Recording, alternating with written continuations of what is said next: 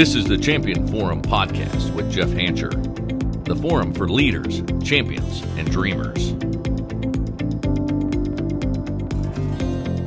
Welcome back to the Champion Forum podcast, where I am on a mission to ensure everyone reaches their fullest potential in this life.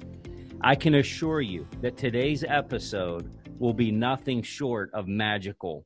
I'm honored to have Lee Cockerell on the show today.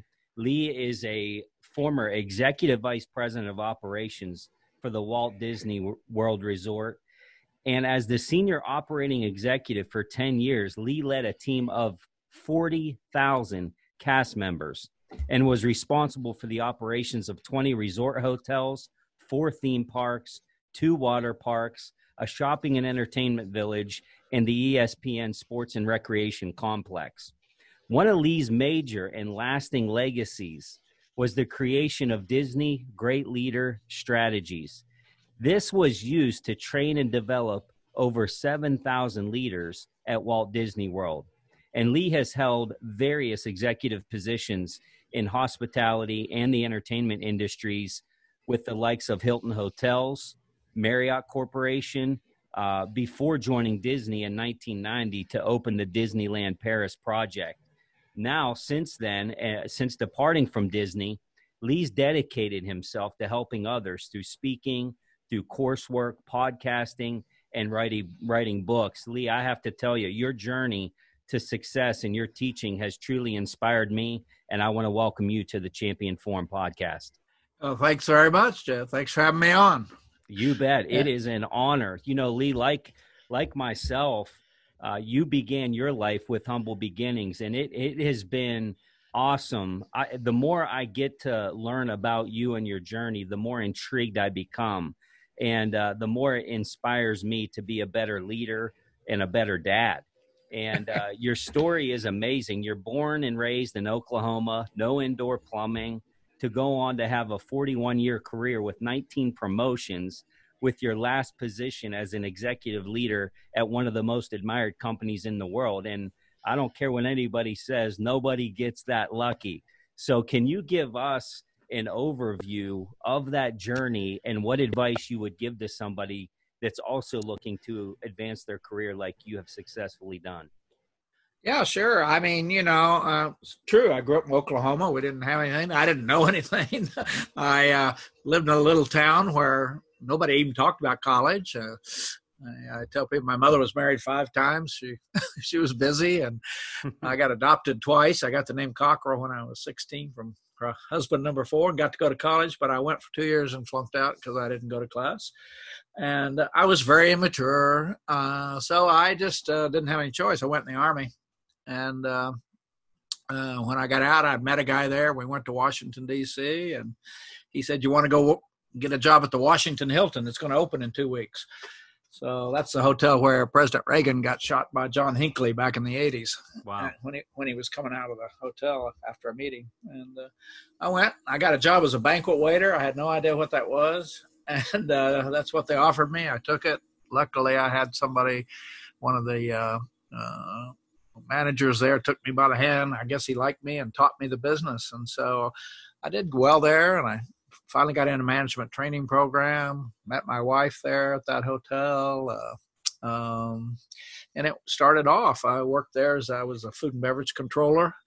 And then I went to Chicago, to the Chicago Hilton, and did the same. Then I got moved up to the Waldorf Astoria in New York, and worked for about 3 years, and then I went to Los Angeles at the Hilton there, and then I left Hilton and went to Marriott, and really had a great career there for 17 years. I became the vice president of food and beverage because I had kind of focused on the food and beverage business, and kind of by accident, but I got really good at it because I had a lot of experience in it at every level. I'd been a waiter, I'd been a manager, I'd been a controller, I knew the business upside down, inside out.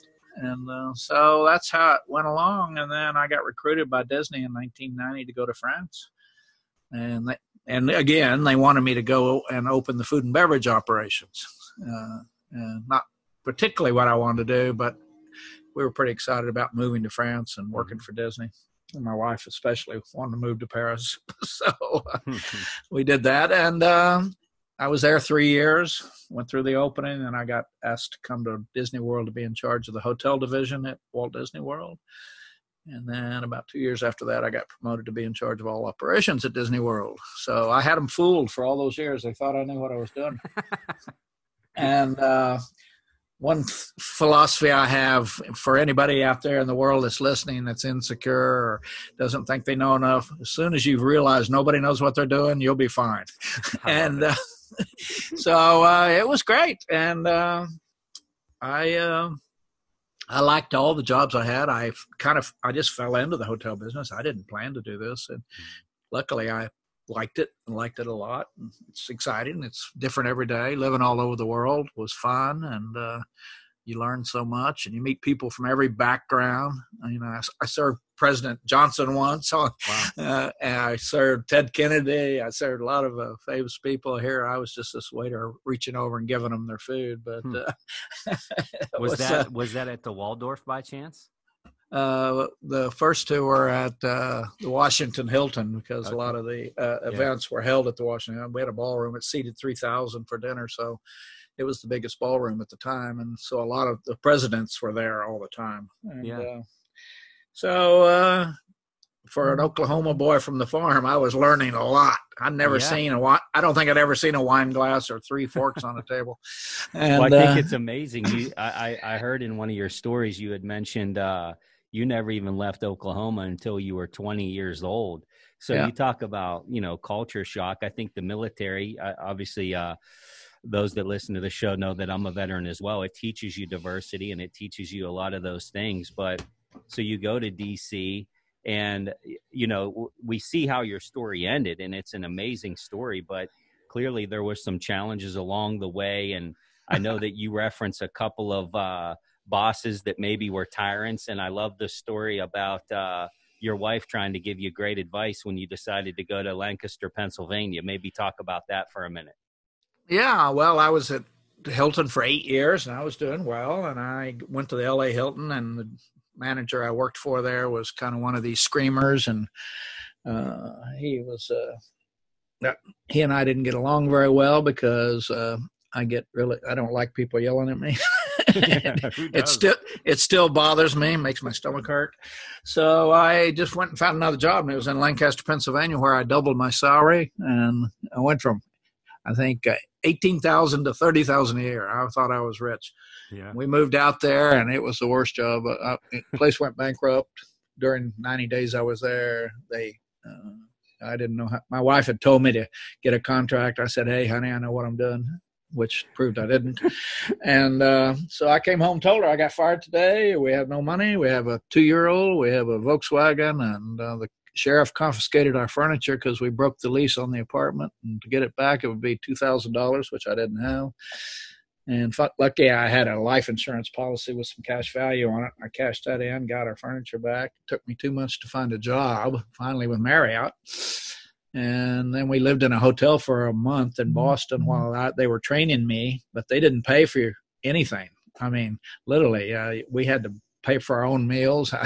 Priscilla and I used to order a hamburger platter and split it. I mean, we were broke. And but, it worked out, and that was an experience. I learned a lot from getting fired. Yeah. So setbacks. I think people that look at your life now and they see the success and how the story ended, it's easy to look at somebody like Lee Cockerell and say, well, he's just different, and sometimes it just works out for some people. And I'm sure you've heard those kind of things along the way. What advice would you give to that person that maybe they are the underdog a little bit, like you were, like I was? Maybe they have faced a firing or a setback or whatever it might be. Your story is a great one. What advice would you give to somebody that's looking to have a world-class type of a career, that's maybe encountering some setbacks, or they don't know how they're going to get there because they weren't given a good shot coming out of the gate? Yeah. Oh, I think there's a couple of things that made me successful. One, I think the two most important ones are I have a really good attitude. So when every boss I worked for knew Lee was smiling and came in and never had that look on my face. And I had a strong work ethic because I grew up in Oklahoma, and you just worked. We didn't even call it work. We didn't know you had a choice. And then I think the other thing, I'm really organized. That's why I've been teaching time management for 30 years, teaching people how to get really what they ought to be thinking about, what you ought to be working on right now in your life that may not pay off for 5, 10, 15, 20 years, anticipating what you need to be doing for the future. And so I'm really good at that. And when you have a good attitude and you're reliable and credible and you keep your promises, the boss likes that. And then the other thing, I became an expert in something, which I would tell everybody, at least become an expert in something before you keep jumping all around. I got known for my knowledge of food and beverage operations and service and how to make a profit in that business. And so it's something I could, I didn't jump around a lot. I did food and beverage for 25 years. And you learn a lot. I learned how to manage the P&L. I learned, people, guests. Guests at Disney and Marriott and Hilton, they expect a lot, and you gotta know how to take care of that and do it and satisfy these strangers that come into your hotel every day. So I would say don't underestimate what you can achieve, because if you go back to when Lee Cockerell was 20 years old, I knew nothing. If you'd have told me I was going to run Disney World operations someday, I'd have said, you're the craziest person that ever lived. I don't even know what you're talking about. And but from 20 to later in your life, you learn a lot, and you learn it through education. Obviously, I didn't get it in college. I got it when I finally grew up and matured and started paying attention to going to seminars and reading more and being more observant and understanding and taking classes. And then I would say education experience is big, really big. When you live in Washington, Chicago, Washington, Paris, LA, I tell young people today, when you graduate from college, go to the big city first. You can come and live in Florida when you're old, but go where people are from everywhere. The pace is good. It's, there's nothing like living in those big cities, and you learn a lot. And I got out of the village in Oklahoma. I escaped, because when I was 20, I thought everybody in the world had blonde hair and blue eyes, and I found out that wasn't true. I've been to 45 countries now, so I've kind of had a lot of exposure. That's amazing. So I would say think about education, exposure, and experience. And you got to get some of all those. We know a lot of people have good education. They're smart, but they don't know how to use it. That's right. They don't respect other people. It's all about me. I'm smarter than you. And we talked about that before we started recording, Lee, that I said, man, the more and more I get to learn about you, the more and more I feel like we have in common. And then one of the things that we talked about was the fear of failing. And you can have the greatest degree in the world, but if you don't have a healthy edge about you, there's something to be said about running scared a little. You get a little extra strength and a little extra energy whenever, you don't want to go back to Oklahoma with no running water inside. That can propel you to greatness, right? Oh, absolutely. Fear of failure has got me up every morning. First, it was I didn't want to fail, and it would be embarrassing. Even today, people say, why do you still speak, Lee? Why do you write books? Why don't you just retire and enjoy your life? And I said, because I'm insecure, and when I speak, people clap, and I need that. So that's right. That I don't play golf because nobody claps. So it's just a matter of, I'm still insecure, but I've learned how to manage it, because I tell everybody about half the stuff in your brain's not true. A lot of it went in there when you were little. You don't even know what's up there, by the way. So maybe you lived or treated or how you did in school, all these little things that pile up to cause insecurity. And that's why I always talk to parents, it's so important those first few years to really make the kids feel safe and secure. And it is for new employees too, to really make sure you stay close to them when they first come, because we've all had that feeling of being in a new job. We don't have a clue what we're doing. And it makes you insecure. I came to Disney. I had no idea what they were talking about half the time. But, so it's amazing. Lee, something that you said, and I didn't even have this as a question, but, it's just so intriguing to me. And I'd love to get your take on this. We talk about the fear of failure. And as I look back in my leadership tenure, I've led several people, and I look back to some of the peak performers that I had, that grit, that fear of failure, the intangibles there's just people out there that have a different gear. And, you were, I don't want to say you weren't running to something, but maybe you were definitely running from something. I know that I was. Now, what some people that are listening might not know is not only is Lee a great leadership executive, but he also has raised one. His son, Dan, is also a world-class leader as well. And I don't know, I've not met Dan, but I don't know if fear of failing is his driver. You provided him with a life that you didn't have necessarily. Talk to me as a dad and to the parents out there that are trying to instill the intangibles. What is it that you did differently, and how could you instill some of that to create, the best version of yourself and your kids? Well, Daniel will say he and I'll do a program together sometimes, and I'll tell people about my life. And then Daniel will say, well, I didn't have any of those problems. I had a perfect life. Yeah, and we laugh about it. But that's what you're supposed to do, is make the next generation better, I guess. And I never met my father. I don't even know who he is. And my wife and I talked about this a lot when we got married, is that the things I heard about bigotry and racism and all that crazy stuff in these small little places it's not going to happen in our house. And our son, I guarantee you, Daniel, he didn't have a discriminatory bone in his body. He never saw it. He lived all over the world. He had friends from everywhere.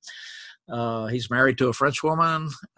He got his undergraduate degree at Boston University, and he got his master's at Rollins College here in Florida. And he's a smart guy, and he's the nicest guy you'll ever meet. He's 100% high integrity. He's been married 26 years. He's got 3 kids that are 24, 21, and 19, who are all doing great. And it's just creating that environment and, making sure that safety and education were the 2 things we always thought about with our son: safety and education. And a lot of that education is him watching my wife and I, Sure. And understanding what's right and what's wrong, and then he was also he's a good-looking guy. He's almost 6 foot, blonde hair, blue eyes, a big football player, and he's nice. Come on. Are you sure it's not a robot? Come on, Lee. He told me, he said, I know I had a lot of privilege in this world compared to a lot of people. And he's well aware of that he has an advantage over some people because of just who you are and how you grew up and what color you are, frankly. Well, I mean, look, to your point, Lee, that's what we just spoke about is a message to everybody, because there are people out there listening right now. I hope there's even young people listening to our conversation today, and they see your story and my story, and they're saying, look, if Lee and Jeff did it, I think I could do it too. But there's also people that are like Daniel and has a dad that's ultra successful, and maybe they feel like, how in the world am I ever going to compete with that? Well, Daniel's a living example that you can do that, and maybe that's another podcast episode. But success is for everybody if you put your mind to it, no question. Now, you have had a lot of accomplishments, 19 promotions, 41-year career. What would you define as your biggest accomplishment of your career? Well, I think I moved from being a kind of an autocratic young manager because of my insecurities. And as I got management positions, I was kind of intolerant. I pushed people around. And I tell anybody, if you ever have a boss that does that, or they're yelling at you, or raising their voice, trying to intimidate you, that's a person with a lot of self-confidence problems. Mm-hmm. And I had to work my way out of that over time. And I started going to seminars, reading more, thinking about that I was part of the problem, not people were afraid of me. Mm-hmm. And I found that out. I found out my nickname was Doberman. Nice. Yeah, really great. Now I'm a Cocker Spaniel now. I can bite, but I don't. And so it was just a matter of trying to work my way out of that. As I had more success, and I worked hard to be successful, and I think even early on, I worked hard to be liked too. as I got promoted more and more, my confidence started to grow. And then eventually I figured out, okay, I understand this. I know how to treat people now. I'm not going to intimidate people anymore. I'm just going to hire great people, train them and treat them right and let them do their job. And then I'll figure out what to do with my time. And in the old days, I just tried to get people to do it because of who I abused my authority. Do it Friday. I don't care. I don't want to hear any excuse. I didn't care about anything except me. Right. And I made, and that was all, again, insecurity. I just wanted the car, the stock options, the bonus, blah, blah, blah, the promotion. Sure. I used to tell people if somebody offered me that next job, I wouldn't even take that thing because I was afraid I wouldn't be offered it. So yeah, right. I mean, I always if had you never play, you can't lose, right? No, I always put up the wall. Yeah. And it even affected my marriage. I mean, there were times when, I was defensive. When you're defensive, it's not good for your marriage. My wife and I now have been married 51 years. And it was me. And it was me wanting to control everything. Sure. When you're insecure, you want to be in control. You don't trust anybody. And so I've worked my way out of that. And it was hard. And control can get you into trouble because you can't control everybody. I used to tell my wife I wanted her closet to look like mine. That didn't work. That didn't work out too well. Because yours was done right. Yeah. Finally, when I quit annoying her and criticizing her, she got better. So that was. Well, that's a great point. And I coach a lot of leaders currently. And I have a vast handful that are faced with either partnerships or other leaders in their organization. I would call it the extremes. And I mean, look, you on your journey from a banquet waiter to an executive leader, you've had many bosses and you've developed many great leaders. So on that subject of, the Doberman, if you will, I want to talk about maybe the two extremes. You have the epitome of servant leadership. And if you're too far that way, people will define you as soft and a pushover. And then you have your challenger, which could be the one with the big stick, my way or the highway, because I said so, I'm the boss. And they just come in and they swing the stick. And some people will go all in one way or the other, thinking it's the right way. What are the risks of going all in on that tyrant or that too far servant leadership? And how would you tell leaders that are listening is the best way to strike the balance with the two? Well, I would say there are two things that people that are going to be able to handle that, and which I think I eventually got. And the two most important things are to have empathy and discipline. Mm-hmm. It's kind of like raising your kids. You love them, but you're going to discipline them. You're going to have tough conversations with them. And you may have a real tough conversation, but before they go to bed, you're going to tell them you love them and things are going to be all right. And I think that's the key. If you have too much empathy and not enough discipline, people just say you're a nice person, but you're not going to get much done. And if you have too much discipline, not enough empathy, people are going to say you're a jerk. And so I think that balance of those two. And I think the key is having the ability to tell the truth with empathy and discipline. So if somebody's got something wrong, you need to talk to them about it, but you do it in a way that they don't go home and can't sleep for 4 days, that you balance that out. And so it's the same. I mean, it's all people. There's nothing else. Biggest problem you'll ever have in your life is going to be with people. It's never going to be products or issues. I mean, it's never. Right. Even this pandemic we're going through now, that's not going to be the biggest problem in your life. It's always going to be people. Yeah. And if you got to handle people with finesse, and everybody's got a problem you don't know about, and we all have anxiety. So you got to try to be focused, paying attention. What's going on here? I mean, it's like my wife. I couldn't come home. If I'm paying attention, I know if she's in a good mood or not. I can make it better or worse. So it's better to pay attention. And I can sense getting to know people well enough so I can tell when something's not going right, so I can try to see how I can help them. Somebody told me one thing we ought to say to everybody these days, is there anything else I can do for you? Love it. I mean, really, your wife, your kids, anything else you need. Yeah. I called the guy I mentor this morning. He's going to college. I got him into college. tough neighborhood he was in. And I just called him up. I said, "Hey, man, how you doing?" He said, "Oh, well, everybody says fine." I said, "No, Sure. I mean, really, you got any financial problems? I can help you out there." And he said, "No, I'm good. I'd saved my money. I'm going to go." I said, "Okay, just you make sure you don't ever feel intimidated that you can't call me and say, 'Lee, here's what I need.'" And I said, "Just let me know what else I can do for you." Wow. Because I happen to be able to, and I'll be happy to do it. Yeah. All you can do is what you can do. That's right. Somebody said you can't do everything for everybody, but you can do something for somebody. There you have it. And it's true. And, it is true. I love that. Yeah, I tell young professionals that all the time when they ask me, how do I advance? How do I keep going? That's one piece of advice I always give is before you leave the office every day, go ask your boss if there's anything else that you can do for them, and do it every day. And eventually they're going to say yes.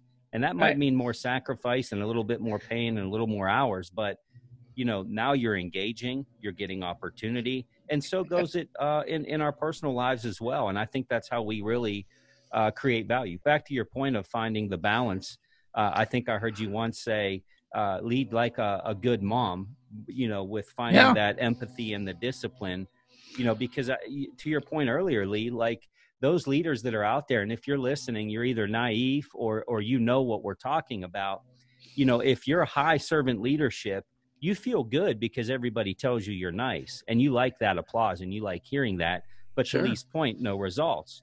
If you're the tyrant, it might be the complete opposite, where you're driving KPIs, the balance sheet looks awesome, and you feel like you're winning, but you're winning the battle. But little did you know you're losing the war, because then turnover starts happening and the thing falls apart. So I think that's great feedback, Lee, and really, really good perspective on that subject. Now, when we think of, your career and all of the different positions, you moved several times. What in your career do you think you could offer to leaders listening that might help them give perspective and navigate the adversity that many organizations are facing right now? You referenced the pandemic. As we're recording this, it's April of 2020, and the world is in turmoil. And I've been working with leaders all over the country to help them navigate some of this uncertainty with, stocks dropping. We talked a little bit about that, Lee. Furloughs, layoffs, businesses being shut down. Some people may even lose their business. You have faced some challenges in your career as well.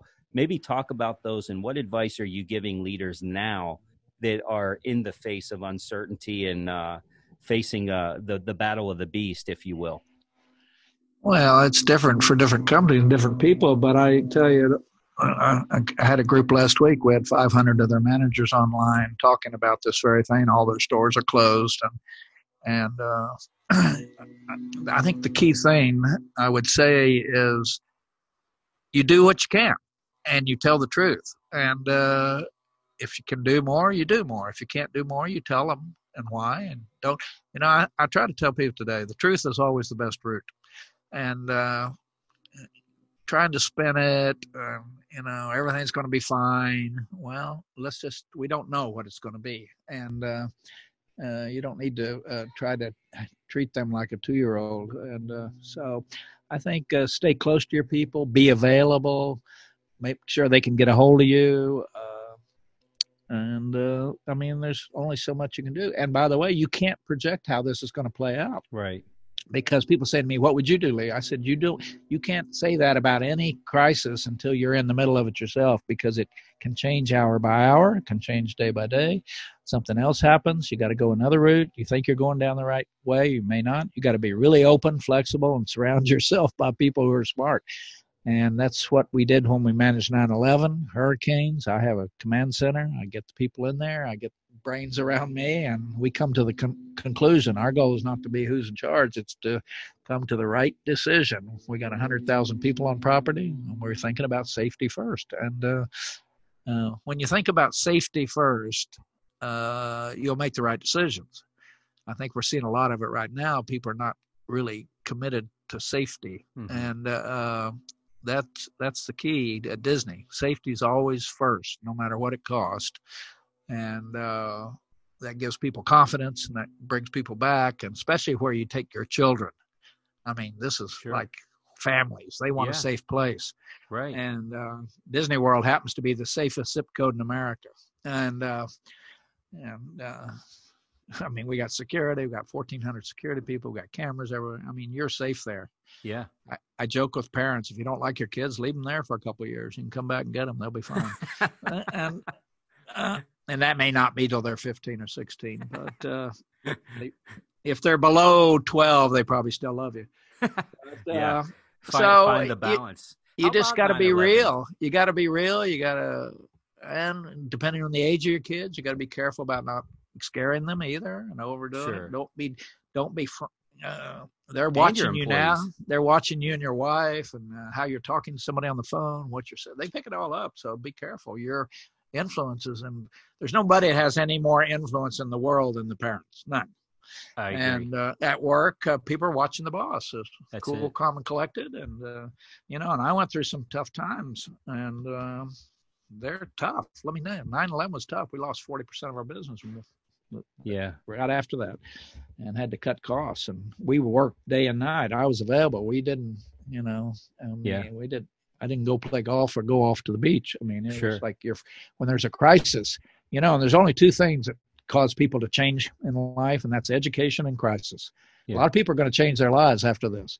Right. And education is the other way you change people. You teach them, you train them, you show them a better way. And it's pretty simple, actually, simple to talk about and hard to do. But really, what does a parent worry about the most in life? Safety and education for their kids. Sure.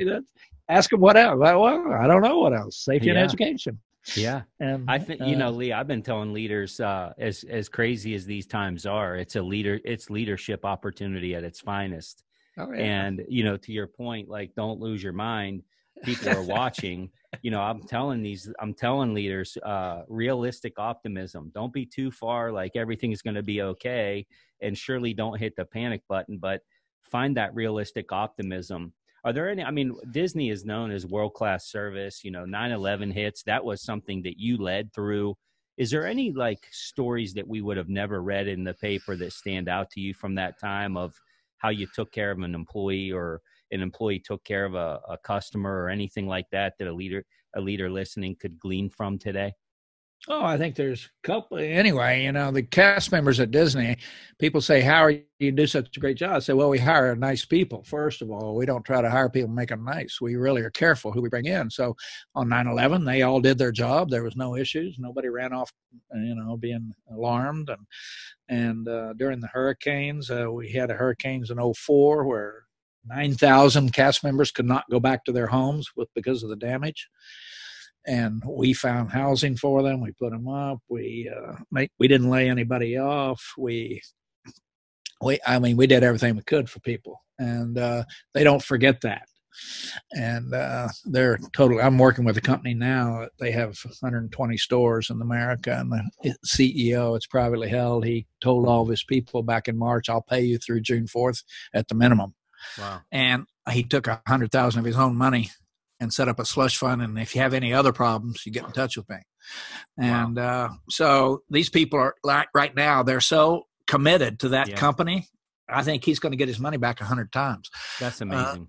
They're not going to have any turnover. That's a mindset, isn't it, Lee? Because especially if you're publicly traded, you're feeling pressure right now and all this stuff. Oh yeah. And look, I'm not condemning anybody that's laying people off, but I am saying, there is a way to go about things, and there's a way to take care of your customers right now and your employees. Because I feel like, Lee, and maybe you can speak to this, is if you spend too much time playing the short game, you're going to lose the long game.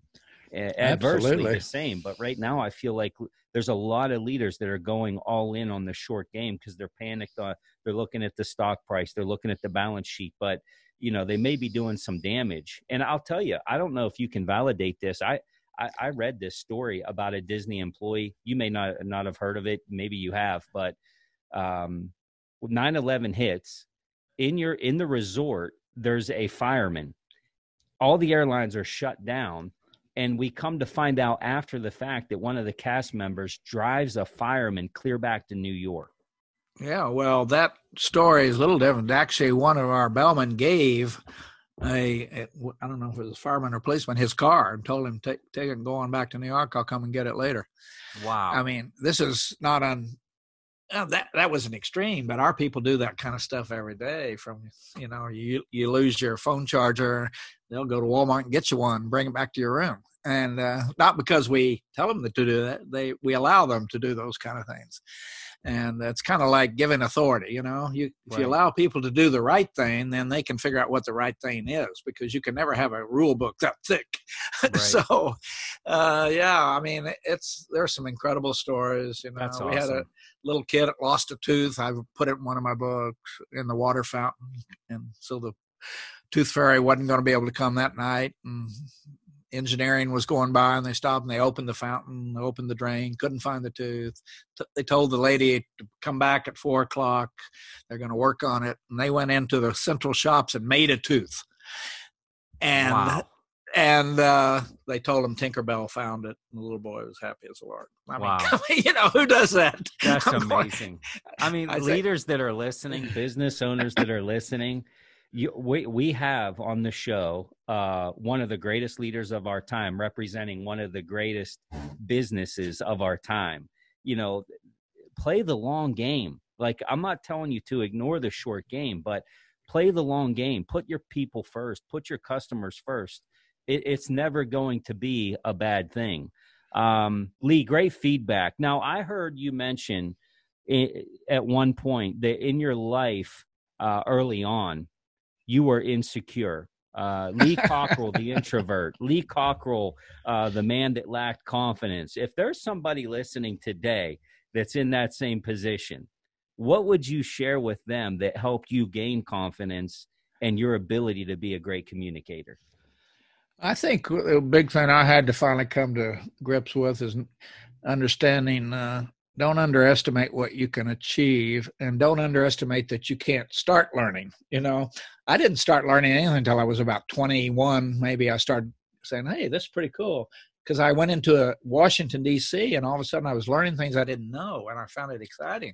So then I was one of these guys that listened to tapes, Earl Nightingale and different. Yeah, I'd make my people listen to it. It worked for me, and I'm sure they still hate me for that. But and reading, and I really got on it because all of a sudden I woke up, probably maturity, and I got out of that environment I was in where there wasn't a lot of success. So I'm in an environment where Washington, D.C., people are cracking. And when you live in New York, you put on a nice suit, you shine your shoes, and you go in and be somebody. And I started learning. And the more I learned, the more my self-confidence got better. And a lot of people don't get out of the village. They're afraid to go. Sure. I said to young people, just go. You'll figure it out. You'll find a roommate. You're not going to starve to death. But you got to have the courage to make the move. Yeah.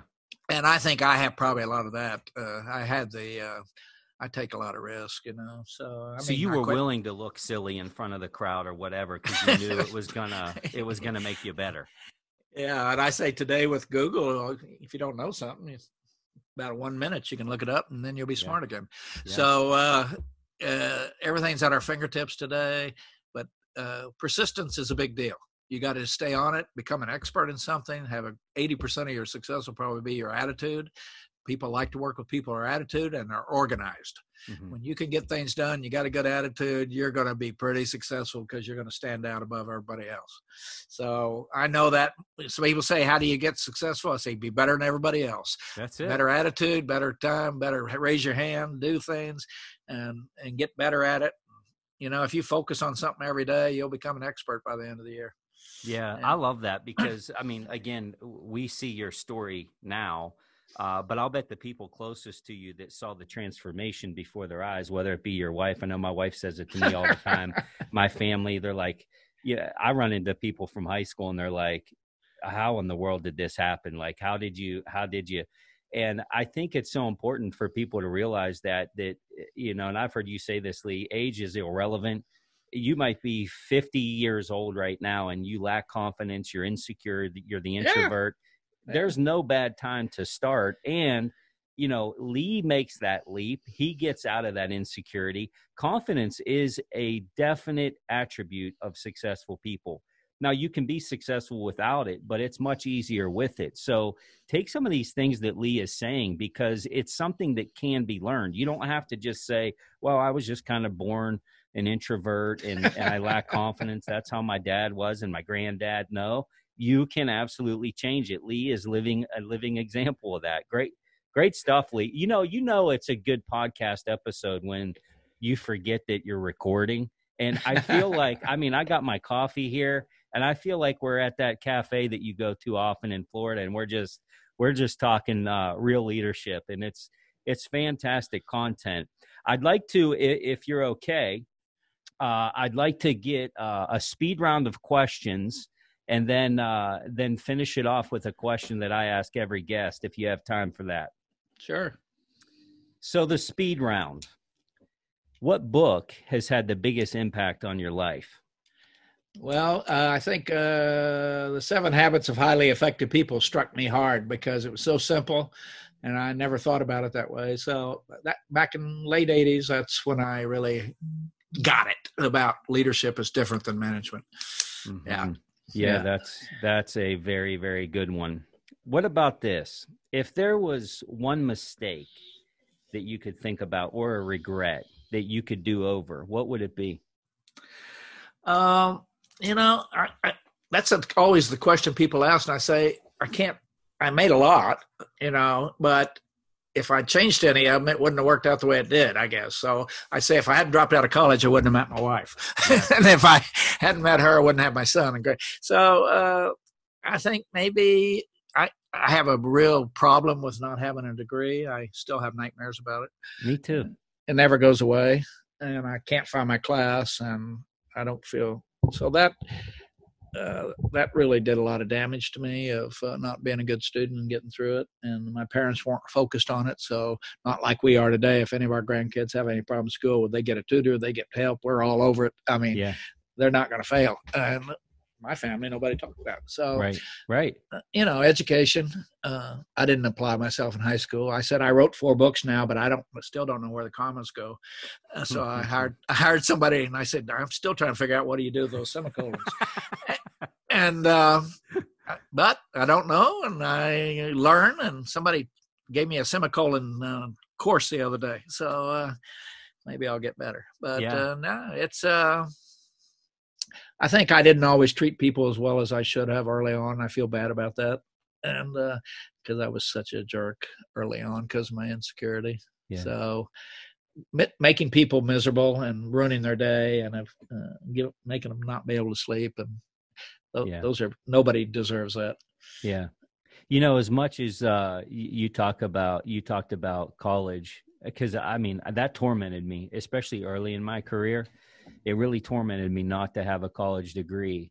But as I look back on my life, and I'm not advocating don't go to school. I'm all over it as well, Lee. My kids are going to get an education. But I feel like it gave me a drive because I had no other option than to be the obvious choice and to be the best. Like I couldn't be kind of like everybody else. I had to dominate the field in order to get noticed. And I don't know. I think to your point, like I wish I had it. I still wish I had it, but I feel like it gave me that other gear to really dominate the fields that I was in. Well, I have to tell you, I went to Oklahoma State for 2 years, didn't get a degree, had terrible grades, and last year I gave the commencement address. See, look at isn't that amazing? That is amazing. I said to the audience, I said, I don't know if I should really be up here. I'm not sure I'm a good role model for you students, but they could at least give you an honorary degree, right? They could. They didn't. But I'm going to look into that for you, Lee. That's ridiculous. I may print one out on my computer here. I'll send one over. Hey, thanks. I know in listening to you and what you're doing with your life right now, legacy is very important. You even talked a lot about, look, you like the hand claps. We all do. We're wired that way. But it is clear with what you've done and how you've invested in others, you truly get a lot out of making deposits in others. So let me ask you this. If you have the pen in your hand and you're writing your own obituary, what does it say? Well, the one thing I think about a lot early on in my life, I wanted to be the boss, and now people said, I want my legacy to be Lee was a great teacher. that's all, whether it's for my family, for my grandkids, for my friends, and or strangers. We listen to his podcast, we read his books. He really taught us a lot. And so, yeah, teacher, good legacy. I think you're doing very well in that category, Lee, and I appreciate it very much. Two more. What's your biggest fear? Today is probably this virus. I'm going it's not my biggest fear. My wife won't let me go out though. She's really tough on this. I'm not. I'm in good shape. The only thing I worry about all the time are my grandkids and my son, his wife, family. Yeah. I think, if my grandkids, I tell them to behave because when my wife almost died a few years ago, I had to take care of her for 2 years, and she had a real bad illness, and I ended up with anxiety and depression. Had to get treated for it. I still take medication because personal things really affect me, and I'm sure it's that insecurity from feeling that you're going to be abandoned by your wife or somebody leaving you. And I went through hell, and I've told my grandkids and family, everybody behave, because I'm not going to do well if something goes wrong here. And I know that that's going way back to who knows, didn't meet your father. I don't know what it is. Yeah. But I know personal tragedies will really trigger me. And my psychiatrist I finally went to see to get over this, he pointed that out. He said, first, you're a person who likes to control everything. And second, you feel like somebody's going to abandon you, like your wife dies, that it's an abandonment issue. And that probably goes back to your childhood. And, wow. So kind of amazing. And wow. I agree with him, because when I was born, we lived with my grandmother for the first 3 years. My mother was married 2 or 3 other times, who knows what goes up in your brain during those times? I can't even remember those things, but they happened. Yeah. And I don't think enough people try to figure out why they got problems. But go for help if you need help. I tell the military that. Go talk to somebody, get the meds, you can get better. I love Lee. I value your authenticity so much because, I feel like in the world of social media and Twitter and everything going on, everybody's perfect on social media. But there are people that are faced with real challenges. And, I appreciate you being so authentic, and which is why I asked you the question is, to help other people be a little more vulnerable. Last question in the speed round. What's one skill that you have that has helped you the most? I think probably my ability to stay cool, calm, and collected during any kind of, it may be going on my stomach, but I don't show it. People never see me out of control, which is a downside too, by the way. It works both ways, but when you're a leader or a parent, you can't be going off and yelling and screaming and being inappropriate and saying inappropriate things. And I think that's one for me, that I'm able to handle a lot of stress. Yeah. Nobody ever said, you know what I like about my boss? He just flips out over the smallest thing, right? I had a couple of those. Yeah. Yeah, right. I think that is a sign of great leadership, and I think as you go, we talk about being battle tested. We have leaders right now, that are going through adversity for the first time through this pandemic. But I think not that you ever welcome problems, but to your point, like you can learn through them. And, I often say sometimes the biggest teacher is touching the hot stove, and it conditions you to get that collected type mentality and being even keeled, not getting too high on your highs and too low on your lows. It's a magnetic thing, especially in the face of adversity. And you've been through quite a bit of that. So take note of that, leaders. Don't be too quick to react whenever things are getting out of hand or people are getting emotional, because it's helped Lee. He just defined it as one of his biggest attributes. So before I let you go, Lee, the question I ask every guest on the show, this show is called the Champion Forum Podcast, and I end each show by letting my guests know that they have been set up to be champions in this life. What does that mean to you? Well, I think champions is helping others, frankly. I mean, I don't want it all for myself, and I want to be remembered as somebody who was helpful. And you could call me, and you could get help. And if I can be the champion of giving good advice, that would be great. And if I can be the champion of helping people that are struggling emotionally or in whatever way, I would like to be that person. And so I wasn't always, but I now see it. I try to every day pay more attention to anybody I run into, and to make sure that I don't make their day worse. It's probably already bad enough. And so it's just, as my granddaughter said, the most important thing in service is be nice. Yeah, right. So I try to be nice. And sometimes it's hard, but you can bite your lip and be nice to people, because you don't know what's going on in their life, and everybody's got 10 problems you don't know about that's causing them to behave the way they do. For sure. So I just let it go. I figure they're not mad at me. They don't even know me. So that's right. Don't take it personal, right? Yeah, don't take it personally. Lee, great answer. And man, the time spent here, this is what I'm going back to listen to. And there's not many podcasts in my library. Yours is absolutely one of them. I really, and I'm not saying this because you're on the show, and which is why I asked you before we even started recording. Like, I've put it on my list. I want to meet you. Your podcast, and it's not even just your knowledge, because there's a lot of people with knowledge, but I think how you deliver, your genuineness. Like, you're somebody that I want to learn from. And I'll tell anybody listening, go to Lee's website, leecockerell.com. He's an author of several books: Career Magic, Time Management Magic, Creating Magic, Customer Rules. You want to learn from Lee Cockerell. He has a coursework that he does. His podcast is absolutely amazing. I listen to it every single week. He and the host of the show, Jody, Creating Disney Magic. You will get a lot out of that. He has a blog that you can get to right on his website. Lee, what else would you tell them? How should they connect with you? What else maybe do you have going on right now that people need to know about?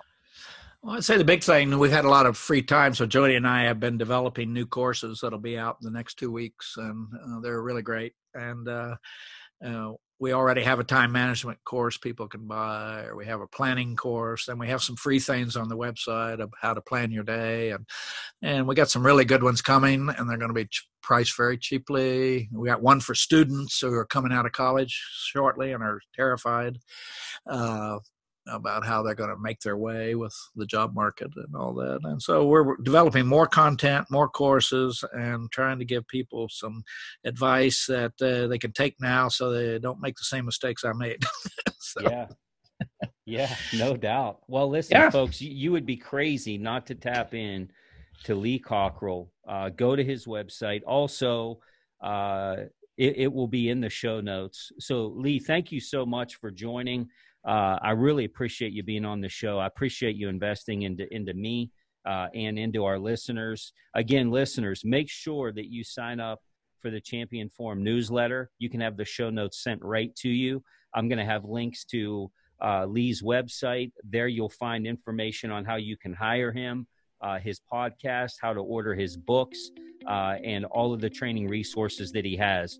I really appreciate you all joining today. As always, I wish you the best. Go out there and create your own magic. And never forget this: you all have been set up to be champions in this life.